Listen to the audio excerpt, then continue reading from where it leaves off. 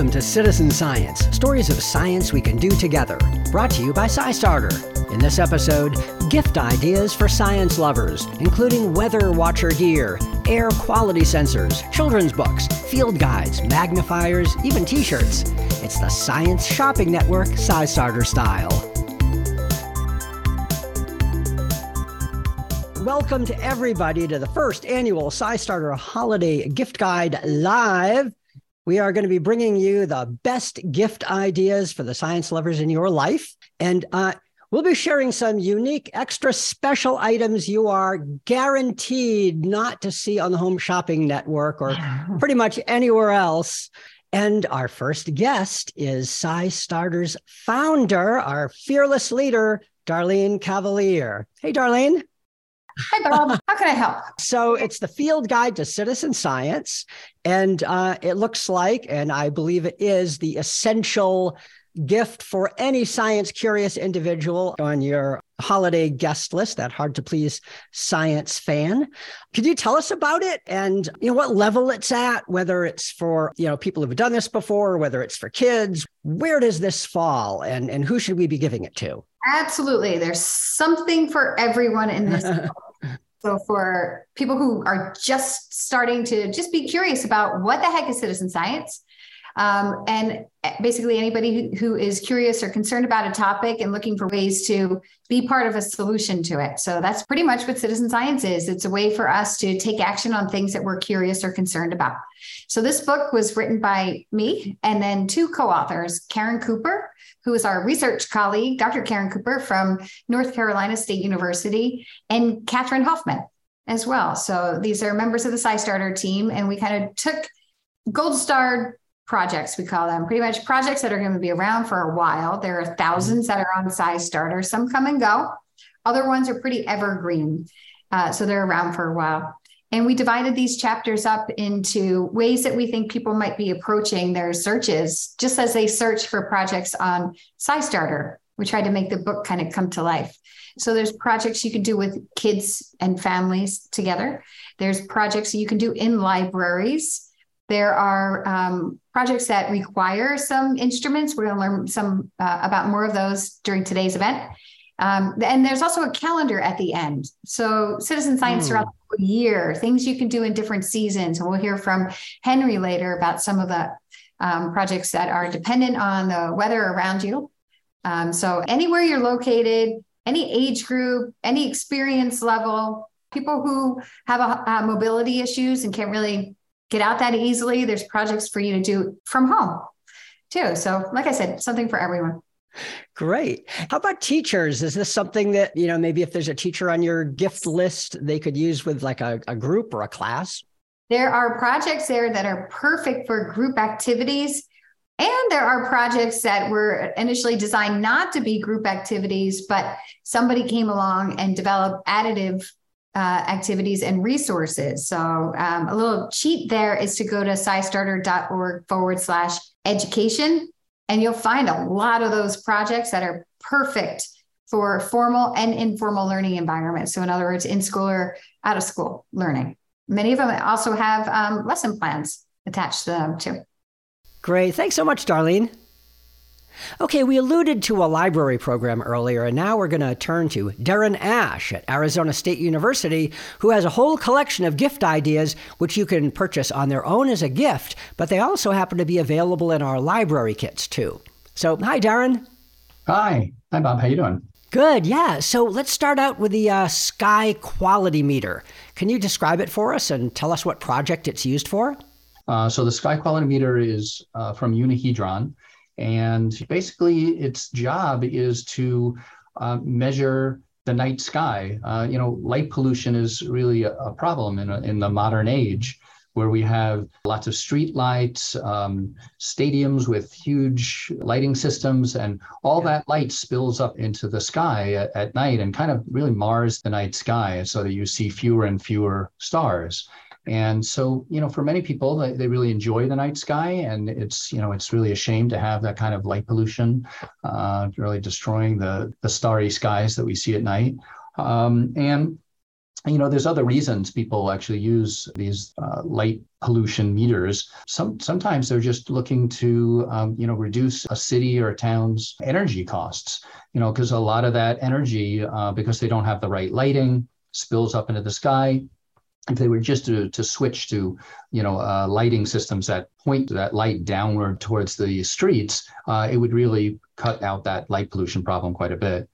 And the last reason is, there's more and more evidence that there are actually health impacts. Just that constant glow coming in from people's windows at night actually kind of disrupts their, circadian rhythms as they're sleeping. And people just don't get quite as good a night's sleep as they used to when they were really dark sky conditions. But the meter itself is really easy to use. It's a kind of a simple on-off kind of thing. And it just basically takes a reading of how dark the sky is. So the lower the number, the better, actually. And it's part of a Globe at Night project from NASA. And they're looking for people's data. What they're doing is kind of developing a map of the country and even the world as to where there are light pollution problems. And so once you take your reading, you take your kit out of the library, you do your reading, and then you can actually submit that data to the Globe at Night project. Okay. So that's basically that meter.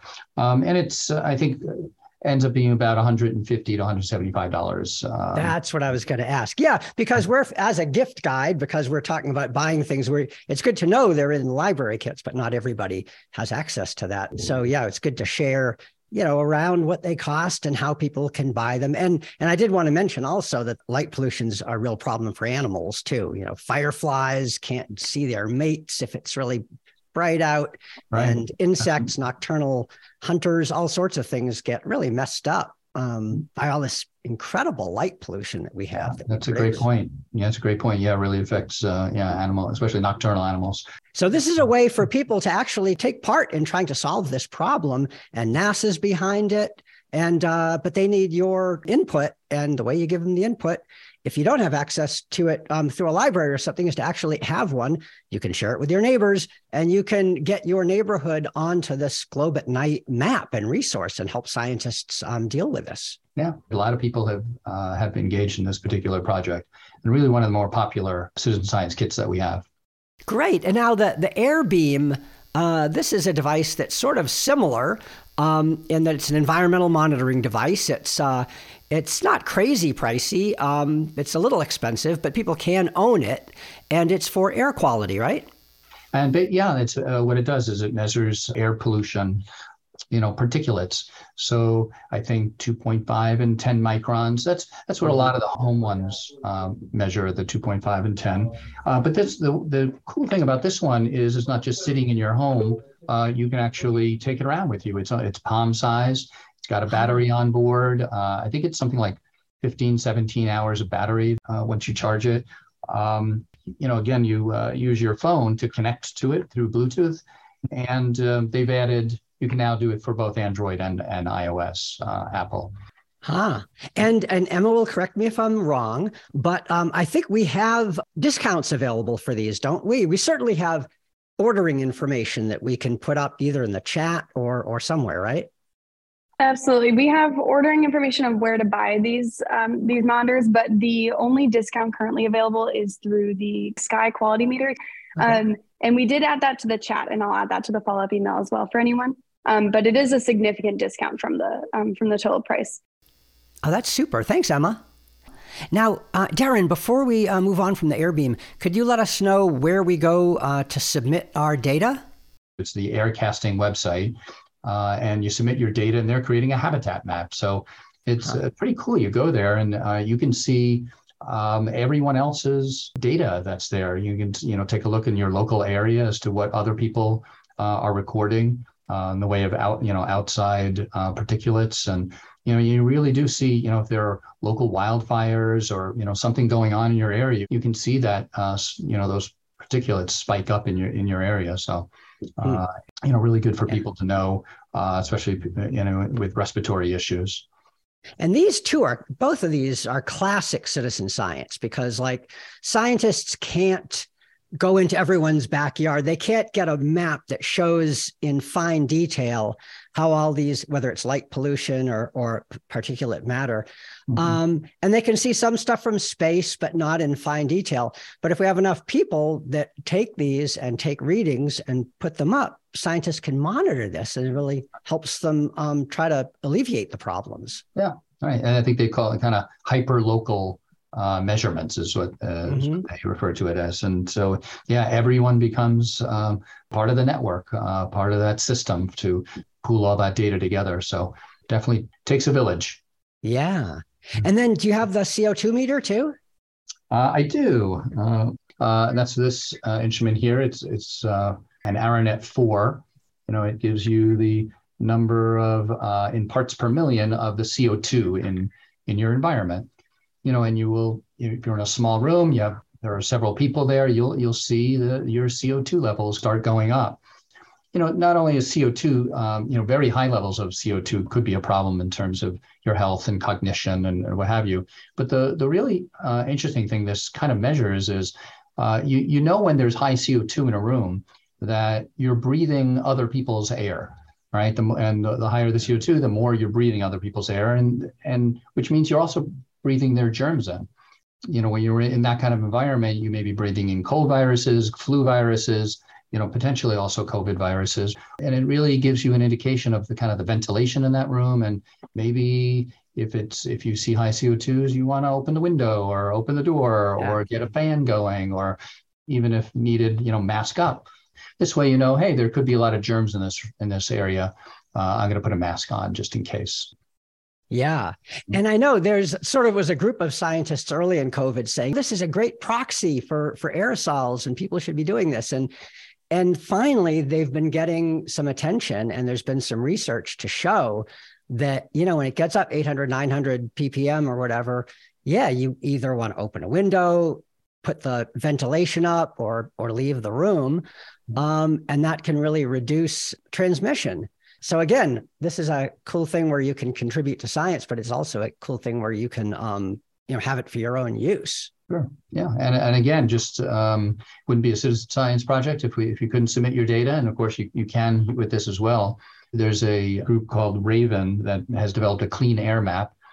Same thing. So you take your readings and you go and submit them to the clean air map, and you can again see the other people's submissions of data around you. At coffee shops or whatever it is that you might want to go to, you can see that data and see how high the CO2 is and how good the ventilation is in those areas. Great. And I was concerned about this at first because it's fairly pricey. It's $250. $249. Yeah. And then you go on Amazon, you see all these CO2 meters like $40 or $50 or $60, and you say, that sounds a little out of whack. But just by chance, the New York Times Wirecutter just did an air quality guide, and the only CO2 meter that they recommended was this one. And they're really rigorous, and they talk to researchers, scientists, and they say, the other ones are junk. The method they use isn't accurate. You can't rely on them. This is the lowest cost one that actually uses professional grade technology, and it was the only one that they recommended. So that I felt all right. Yeah, spotting on the article. Yeah, and as I promised earlier, there are discounts. So for libraries in the U.S. purchasing the CO2 meter, there is a buy two get one free offer. And for non-library buyers, there's a 15% discount. To get either of these discounts, you'll need to email Mitch Freemark. That's Aranet's North American Sales Director. He's at mitch.freemark@saftechnica.com. Let me spell that all for you. It's Mitch, M-I-T-C-H, Freemark, F-R-E-I-M-A-R-K. And that is at SAFTEHNIKA.com. And we'll have a link for that in the podcast info section. Okay, so Darren, anything else you want to share? I would say the only other thing that might be of interest to people, this is something in more like the $30 range, $20 to $30 range. our little clip-on lenses. There's another citizen science program called iNaturalist, where you're taking images of wildlife, flora and fauna, and uploading those images. And sometimes you need special lenses for that. And so there are things that kind of just clip onto an iPhone here or other smartphone. There are fisheye lenses, there are macro lenses, but something like this, kind of comes in these cases. You can find them for $20, $25, $30. Or like I say, you can certainly find things like this that are under $10, make great stocking stuffers. Just what I was going to say. Yeah. And kids, grown-ups can use them, obviously, but you put one of these on your phone and give it to your kid, and it is so cool. I mean, you may not get your phone back for a while, but other than that, it's a great exploration tool. All right. Thanks, Darren. Yeah. Thanks, Bob. All right. Well, so, one part of nature that is of interest to everyone is the weather. And our next guest is going to tell us, what your favorite nature lover needs to be a boss weather watcher. Henry Regis is at the Colorado State University. He's at Colorado State University, and he's the national coordinator for the Community Collaborative Rain, Hail, and Snow Network, CoCoRaHS. We're going to have him back here now to talk about CoCoRaHS and the rain gauge that is perhaps the best one that people who would want to participate might want to use and where they can get it. So over to you, Henry. Yeah, thank you. A pleasure to be with you guys today. Thanks for inviting us. CoCoRaHS, we've been around 25 years now. We are the largest provider of daily precipitation measurements in the U.S., over 25,000 volunteers out there, and we're in 6 countries, including the U.S., Canada, and others out there in North America. So a great chance for folks to go out every morning, measure how much precip fell at their location. They can put the gauge in their yard. They go on the website, quickly put the information in or use our app. And this information gets put on maps, gets put into tables, but it's used very much. I mean, it's not just some science that goes in a book. It's used in real time by the Weather Service, by city planners, by different other municipalities, climatologists, you name it. It has real impact. And so we really have enjoyed watching this grow across the country and other parts of the world. And so we invite you to participate. So this is the official 4-inch diameter high capacity rain gauge. That inner tube holds an inch of rain, and it measures all the way to the 100th of an inch. So a lot of times when you get a couple drops of rain coming down, you can actually measure that, and we like those precise measurements. The whole thing holds over almost 11 and a half inches. So some of the Gulf states and stuff like that, when you get some really, really torrential rains coming through these tropical systems, we're able to measure that as well. This gauge sells for around $35 plus shipping. It's not your grandfather's rain gauge. So it's not the little one you get from the seed store or hardware store. And then we've done 25-year comparison on this gauge to others. Basically, the Weather Service sees it as the best gauge out there. It comes with a couple parts, the funnel at the top and the inner tube.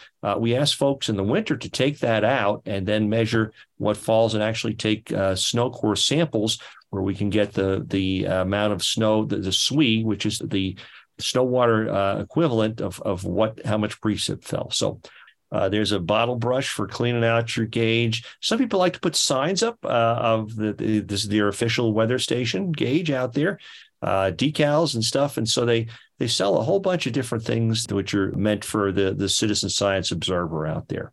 So the other thing we do, we've designed different T-shirts over time. And I know folks always like to get somebody who's involved in citizen science, different things. We kind of did a precipitation series. So we did a precipitation series where we do tropical storms, hail, dust storms, thunderstorms, rain, snow. And I always, when I work with the American Meteorological Society, I said, wouldn't it be great to have shirts with all these weather symbols on them? So we've done those. So they were about $13.75 plus shipping. And we also have a CoCoRaHS polo and twill shirts for folks who belong to that. We have going on right now is our CocoRuss fundraiser, which we started today, and that'll run through the beginning of the year. For those who donate 60 and more, a short sleeve flash flood shirt that just came out. That's hot off the press. And then long sleeve for $100 donation and above. So if you're looking for something like that, and you want to give back to a good cause, there's a chance to do that. That is great. Thanks. Boy, this is cool. And we have the link for where people need to go to get all of these. And obviously you need the whole set of the precipitation shirts, because you don't want to be wearing your hail shirt when it's raining, rain shirt when it's snowing. So you have to have them all, basically. Yeah, we've got a closet full of them here in our office too. Everybody seems that people collect them. They like to collect the sets. So that's a neat thing. And it's fun designing them each year too. That is great. Thanks so much, Henry. Thank you. All right. And now, ideas for the science curious kid. Of course. I mean, it is the gift-giving season, and we should be focusing on kids, right? So we have with us award-winning children's book author Susan Edwards Richmond, author of the books Bird Count and BioBlitz, among others. All right. Hi, Susan. Hi.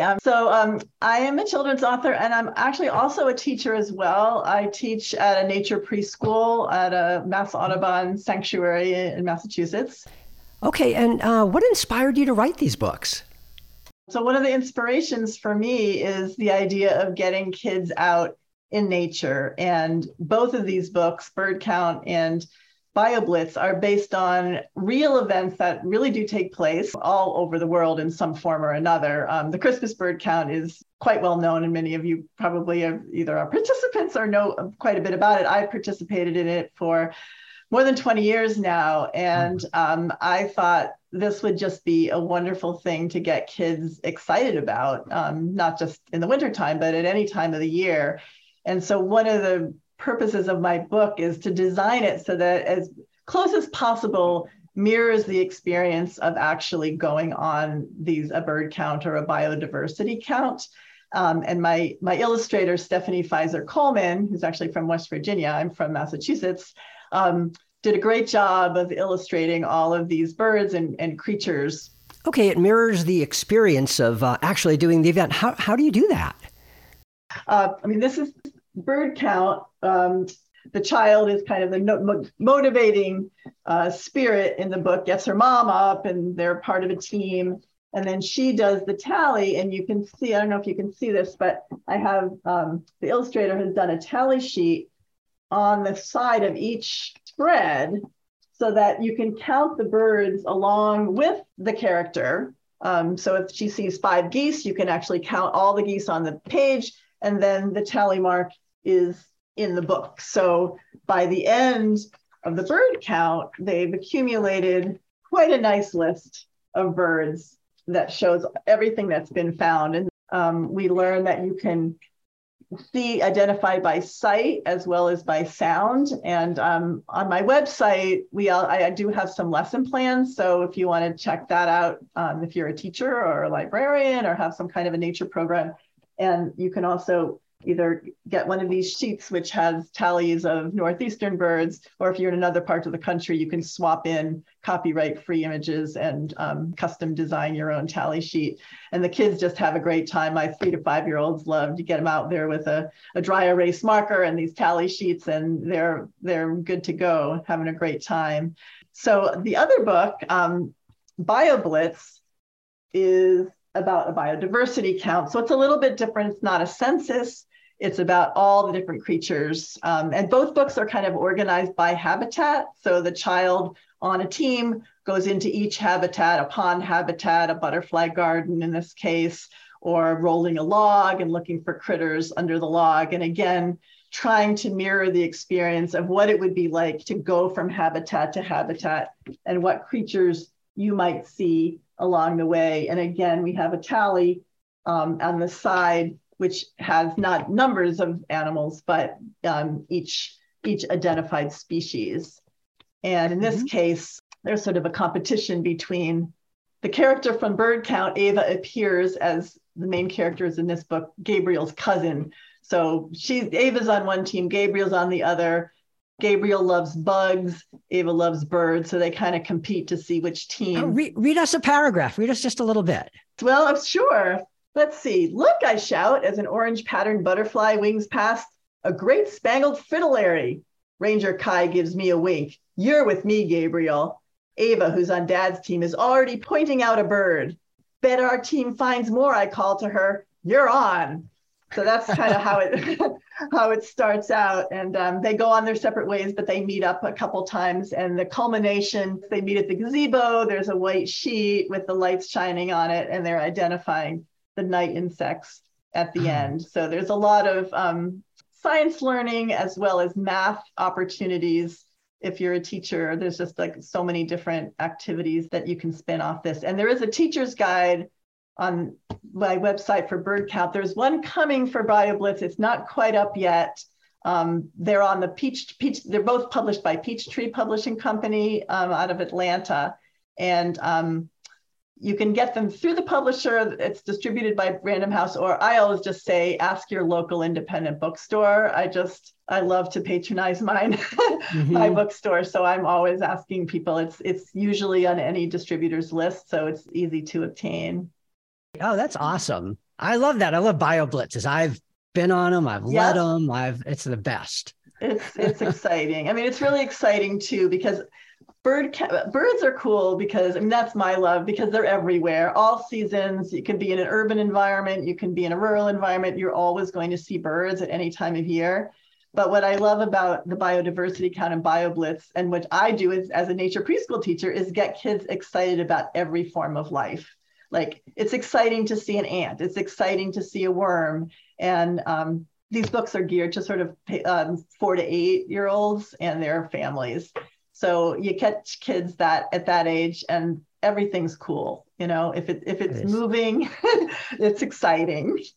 That is so great. And everyone can't be in your class, but everyone can get these books so they can. Exactly. And what I heard was that the pandemic was not a good thing for anyone really, but it did get people out in nature. And these books were helpful to get families out and about and enjoying them.